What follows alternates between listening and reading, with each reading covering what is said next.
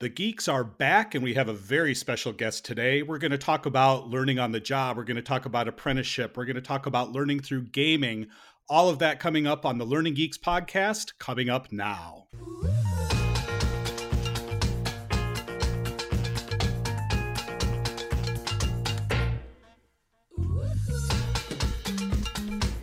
Hello, everybody. Welcome back to the Learning Geeks podcast.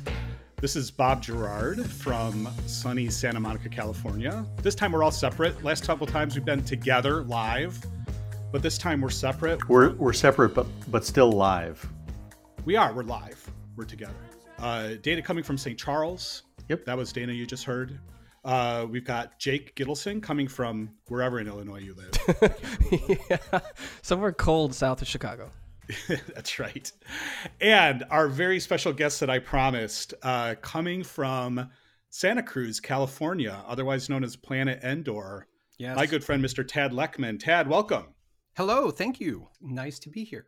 Yeah, we are super glad to have you here. And so let me introduce Tad I'm going to ask you to introduce yourself, but I'll just say this is Tad and our careers crossed paths probably three and a half years ago or so. Yeah, I think that's right. So Tad and I worked together at a game company a while back. But Tad has a fascinating curriculum vitae. And it just opens up all sorts of things that we could potentially talk about. I mean, this could be an hours-long podcast. It's not going to be an hours-long podcast because we heard your feedback that you wanted shorter. So we're going to keep it closer to half an hour. Tad, why don't you give us like the 30-second rundown of your life history? Yes. So I am a weird person who bounces back and forth between academic world and entertainment creation worlds. So I started out doing visual effects for Industrial Light and Magic as an artist and as a supervisor. Switched to teaching visual effects and animation in higher education.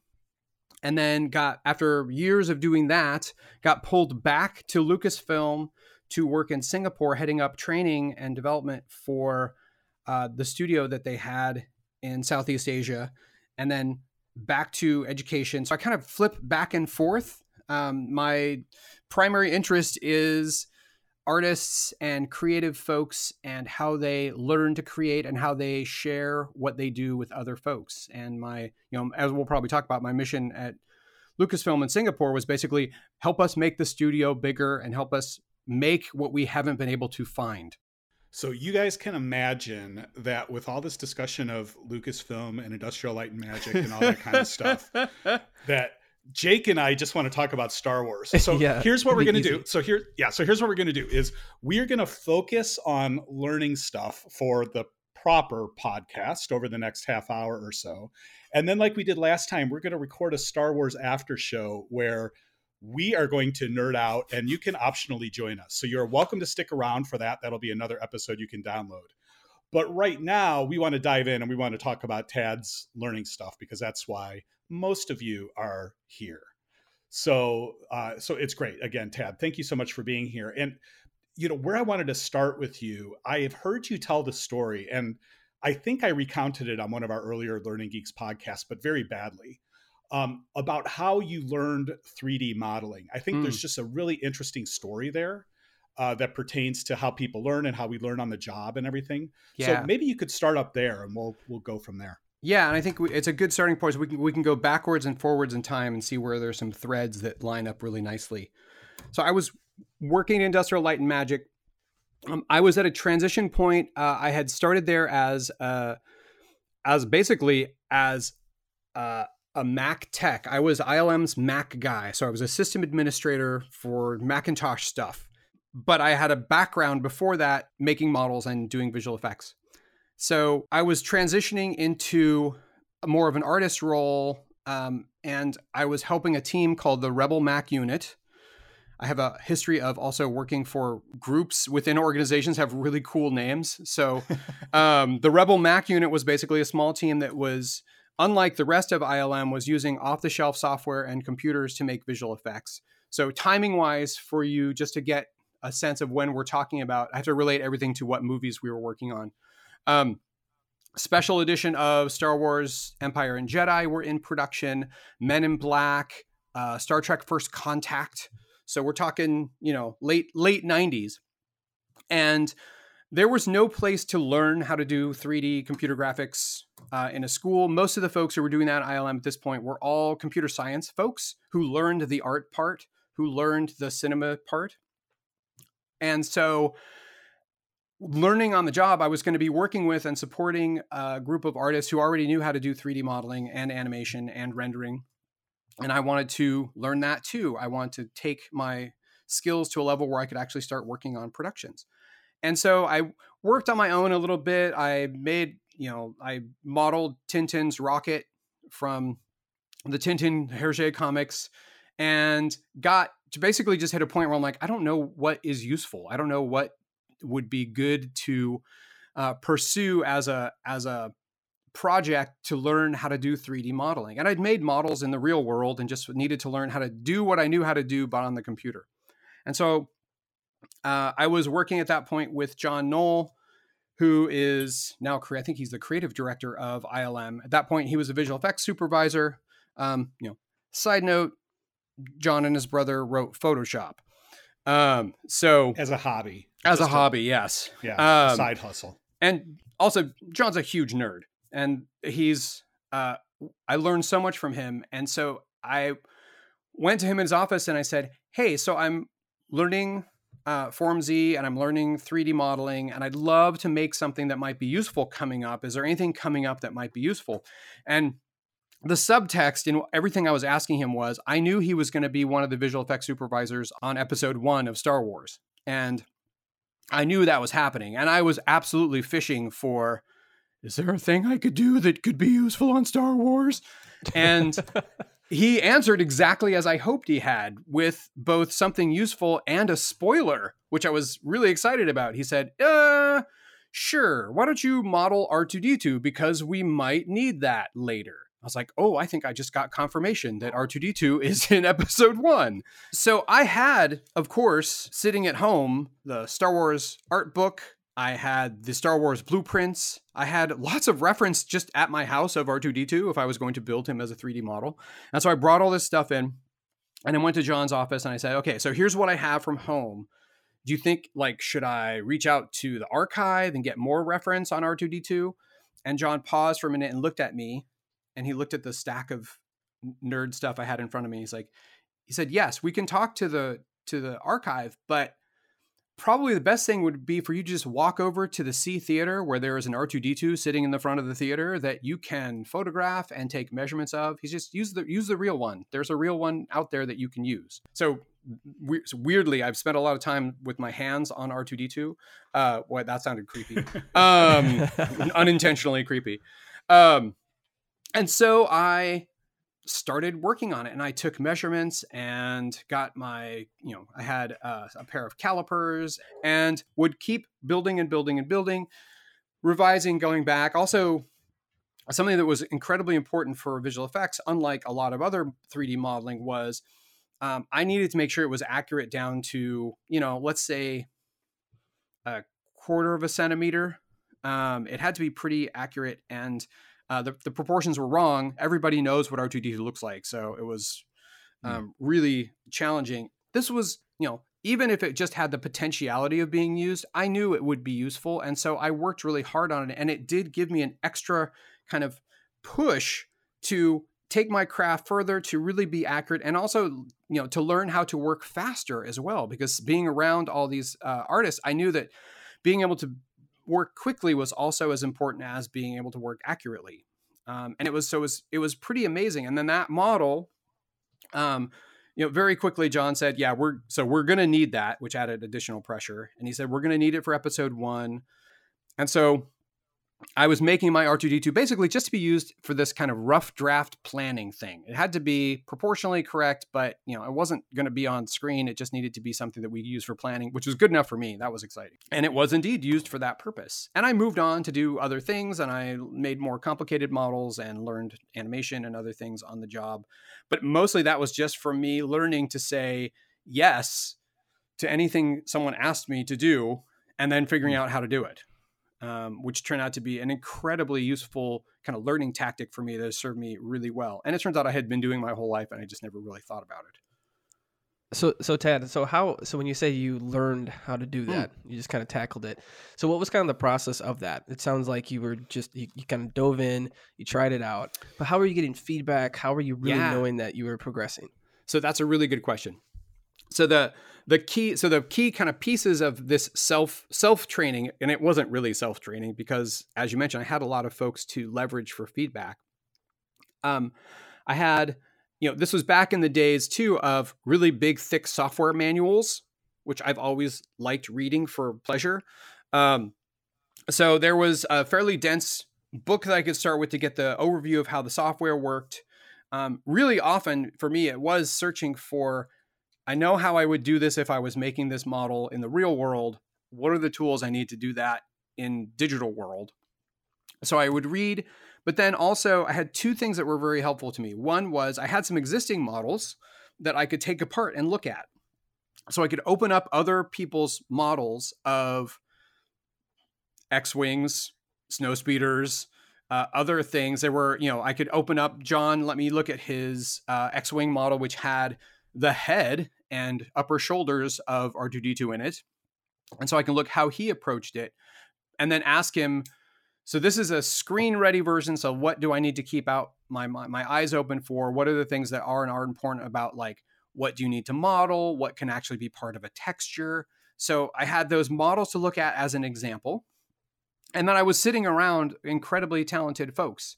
And I found this universally true. Everyone at ILM, if you sat down with an earnest question and it didn't take too much time away from what people were doing for work, people were so free with their time. So I had folks kind of keeping me on the right path, occasionally letting me go down the wrong path so that I would learn something, which was kind of interesting.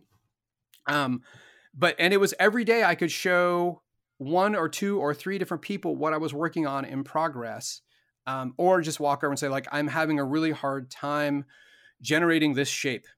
So we were new team doing new type of production, coming from all different places, all different backgrounds. We all were in one big giant room, but we were all there. And so we could talk and we could share things, and we were all working on very similar types of work.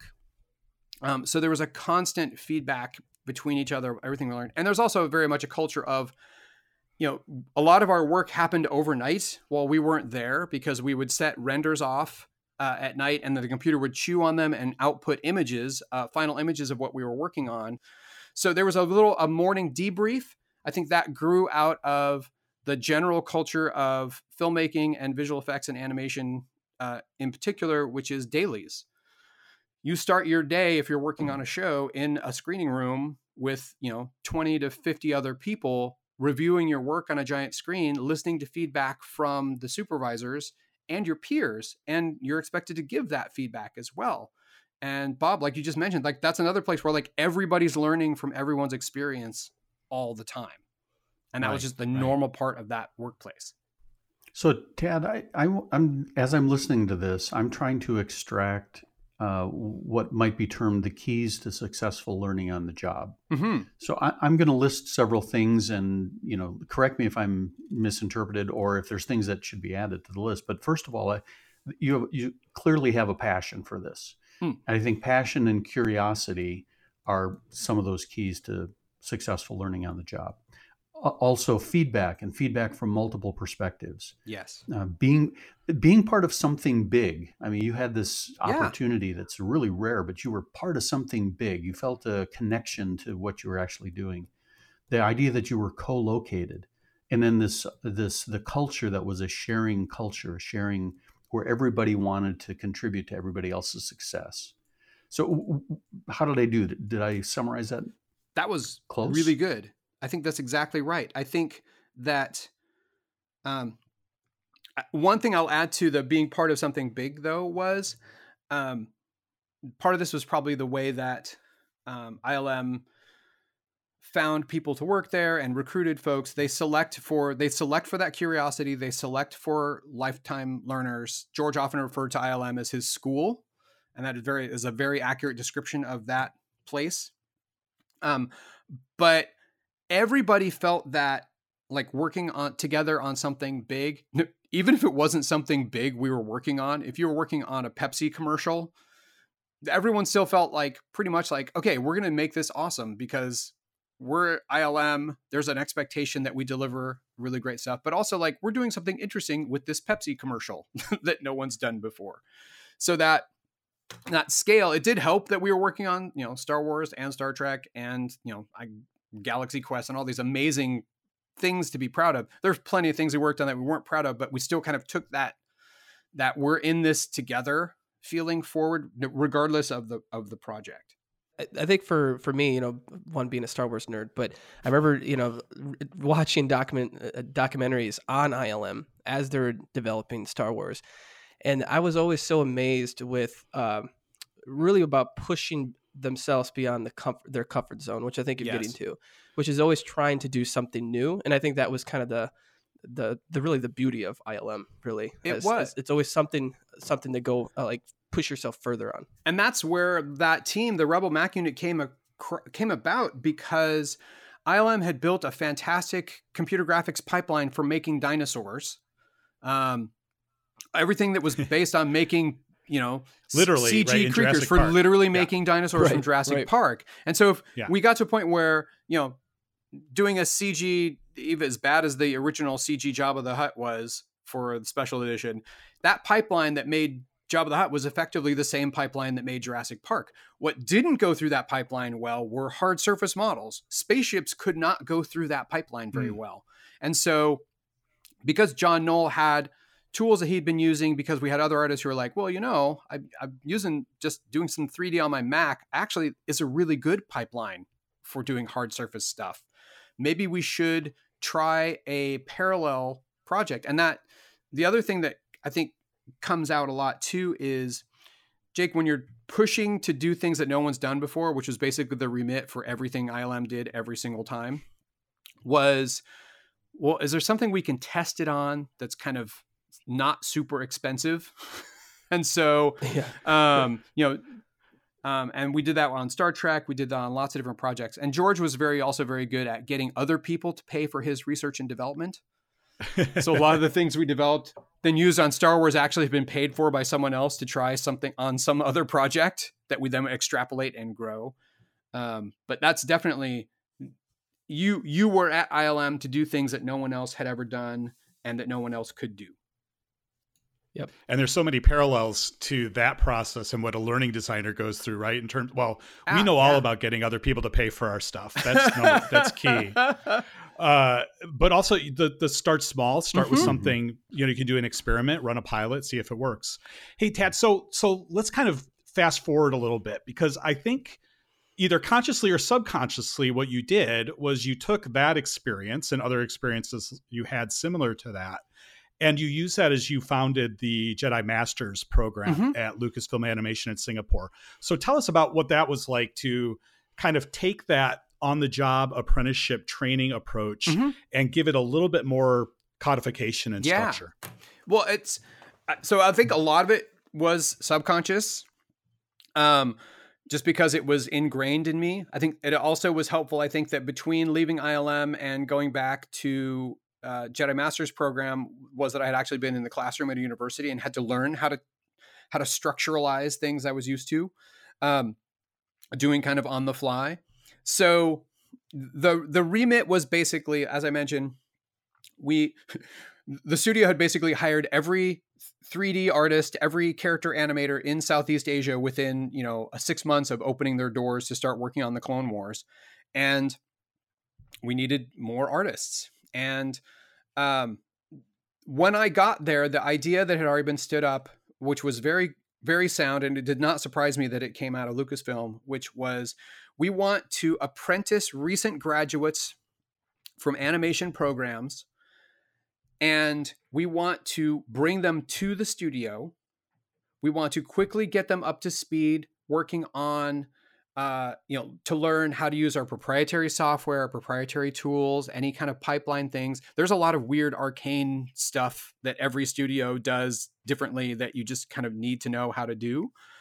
But the idea was, we'll get that done as quickly as we can, and then assign those apprentices to actually work on Clone Wars. And it was a paid apprenticeship, so we felt okay about having them do, work, and, scale. The idea was to scale the work for the apprentices so they could start out small and do something background animation, do some props, 3D props, but not kind of hero spaceships right away, and kind of grow into it. So that was the original plan. We stuck to that plan, but we learned a lot of things as we went, and we kind of fine-tuned and refined and learned a bunch of stuff that I don't think anyone expected along the way. And it was exactly taking what I had kind of been through, learning how to 3D model and formalizing it. So I think the keys to success there that grew, I think, organically out of what I had experienced was having those apprenticeships. We had tracks that we built. Each cohort of apprentices was between 6 and 12. So we tried to keep the size of the cohort small, but they were very focused. So there was a training group that only were focused on just character animation, not modeling, not texturing, not anything, just character animation, which mapped exactly to what their job would be at the end working on the show. Just 2D compositing visual effects, just building assets, just making 3D models and texturing them in the style of Clone Wars. And it was all very focused on, you are an apprenticeship for Clone Wars. Later, we did apprenticeships for ILM and for LucasArts as well, but they were very focused. And that meant, this was very different from teaching at university, where you're teaching students who they know they want to make video games, or they know they want to do animation, but they have no idea what it is. So you have to spend time introducing them to everything and then letting them find where their passion is, and then hopefully giving them enough time to build those specific skills. We'd skipped all that. They have a basic foundation in animation and computer graphics from university. Great. Now, how do we take them and get them onto the floor working as quickly as possible? So we had them for 6 months. So they spent 6 months in this apprenticeship. The first 3 months were in the classroom. We used our artists from San Francisco flew over to Singapore. We had our senior artists from the studio there in Singapore to teach classroom classes, just to get them up to speed. Again, on lots of proprietary stuff and things they wouldn't have been taught in school. What we didn't expect was how much time Tad would spend helping subject matter experts learn how to teach and to develop curriculum. What we also didn't realize was, in a culture where we selected for learners, we also were selecting for teachers. And because we were putting folks sometimes in their first formalized teaching role, we also found this actually was a really good leadership development tool as well. So we would have, what would look to most people as a fairly normal classroom situation. And but the difference was, if we were teaching students how to model for Clone Wars, when they were learning how to do our style of modeling in a typical package like Maya, the project is, no, you're going to take this concept art from Clone Wars and you're going to be modeling Mace Windu's lightsaber. We had them only working on the things that would map directly to what they would actually be working on. And that was, right. That's something that I was always hungry for when I was at a university. And every university teacher who has worked in the entertainment industry, they spend half of their time trying to fabricate things that will approximate what these students might encounter without having access to the real IP or the real tools. In this case, we had all the real stuff. So you're going to learn how to animate characters. Great. You're going to animate Obi-Wan. Go. Here it is. This is the rig you would use as an artist. Which also meant after 6 months, we would assess them, constantly assessing them. That was another thing that worked out really well that I didn't expect to be as important as it turned out to be. After every week or so with an instructor, all those apprentices got kind of a formal feedback assessment that then we sat down and talked to them about, so that they could make corrections as part of this classroom. So because the goal was really to get them ready so they would be successful on the floor working on the show. Some of the apprentices didn't do great, or realized they don't want to do this. and that was a win for us. That was a positive outcome. So we would, they would be released from the program, and we would have fewer students to focus on, and that actually worked out much better. And we did that multiple stages, including when it was transition time, when we went from classroom to actually working on the floor. That was when we had kind of our big assessment. I was super nervous. The apprentices were just like, you can imagine, coming up to that date, it was horrifying. We never found a way to make that more humane for them or for me, because I'm the one who got to give them the news. Wow. But, we would get them set up. We're working the whole time with the productions as well to make sure that there's actual real work for them to do that's at a level they can do. And then they got assigned desks. They got assigned a mentor, which became very important. And it's another kind of pointer back to my own personal experience. We set everyone up with a mentor. We had 2 apprentices per mentor on the floor. They would work on the same sequence. They would work on the same shots. Their work would be reviewed like everyone else's. We did change the schedule so that apprentices initially got twice as much time to do their work. And then we gradually reduced that until we got them approximating the amount of time it would take a seasoned artist to work on that. That's where I learned that pairing mentors and apprentices is like dating. It's as much about personality and getting along with a person as it is mapping skills to one another. So we probably not as quickly as we should have, realized that we need to kind of check in with the apprentices and how we're getting along with their mentors. Were they seeing their mentors? Were their mentors giving them the feedback they needed? And then very quickly after that, we realized, wow, people don't know how to be a mentor. Okay, maybe we need some support for the mentors as well. So then we started having weekly meetings with the mentors so that they could, share what they were learning being mentors with each other and with us. And Tad, I'm glad you looped back to that, because that's the thing that really jumps out to me in this story is in setting up the apprenticeship program. It's not just about the apprentices; it's about the mentors. And yes, I know you couldn't call them masters because you had 2 apprentices per mentor. And that would make if them you're working on Star Wars, that would not work. Yeah, no, it would not work. So, but it's exciting to me, and I think as apprenticeship is starting again to become a hot topic in the learning field, it's something that we as learning professionals need to think about. We need to invest just as much time in teaching the mentors how to be mentors. And particularly where it comes to the continual feedback, I'm guessing that was something that you really needed to drill in with them, because we know that that's challenging to do. It was. And you all know how hard it is to make assessment tools for certain things. And, judging someone's kind of aesthetic skill, their technical skill, their kind of speed and efficiency.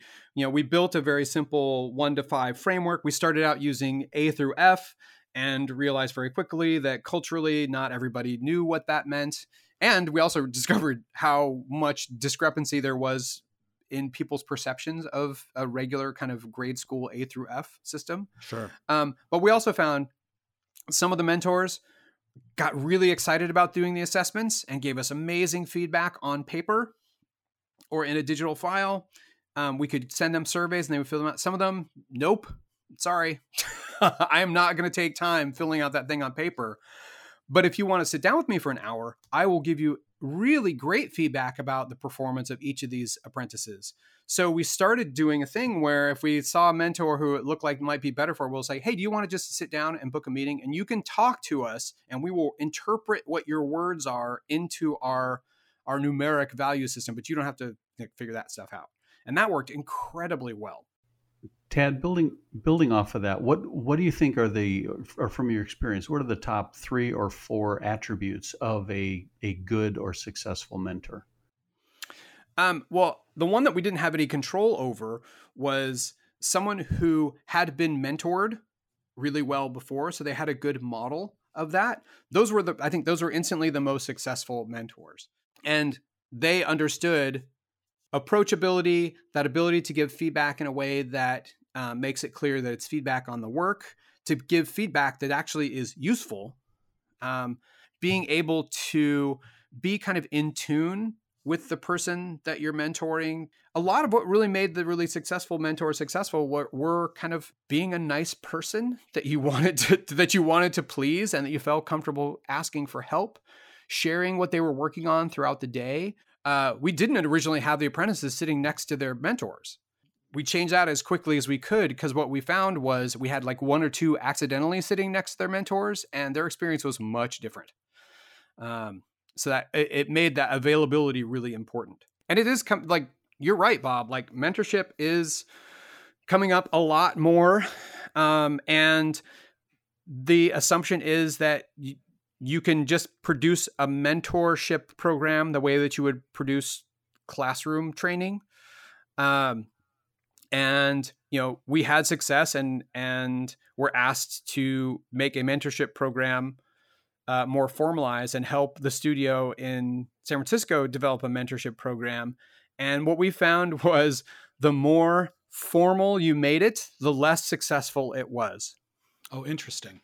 The more you made it like, okay, as a mentor, check in with your apprentice 3 days a week. Meet with them for an hour. Discuss these things. The more constraints we put on it like that, the less successful it seemed to be. Right. The more that when it's less of a job and more of a relationship, it's going to be more successful when it's a relationship. Because that's what I was thinking too. Is just like the whole idea of you're even thinking about the physical space, where the proximity.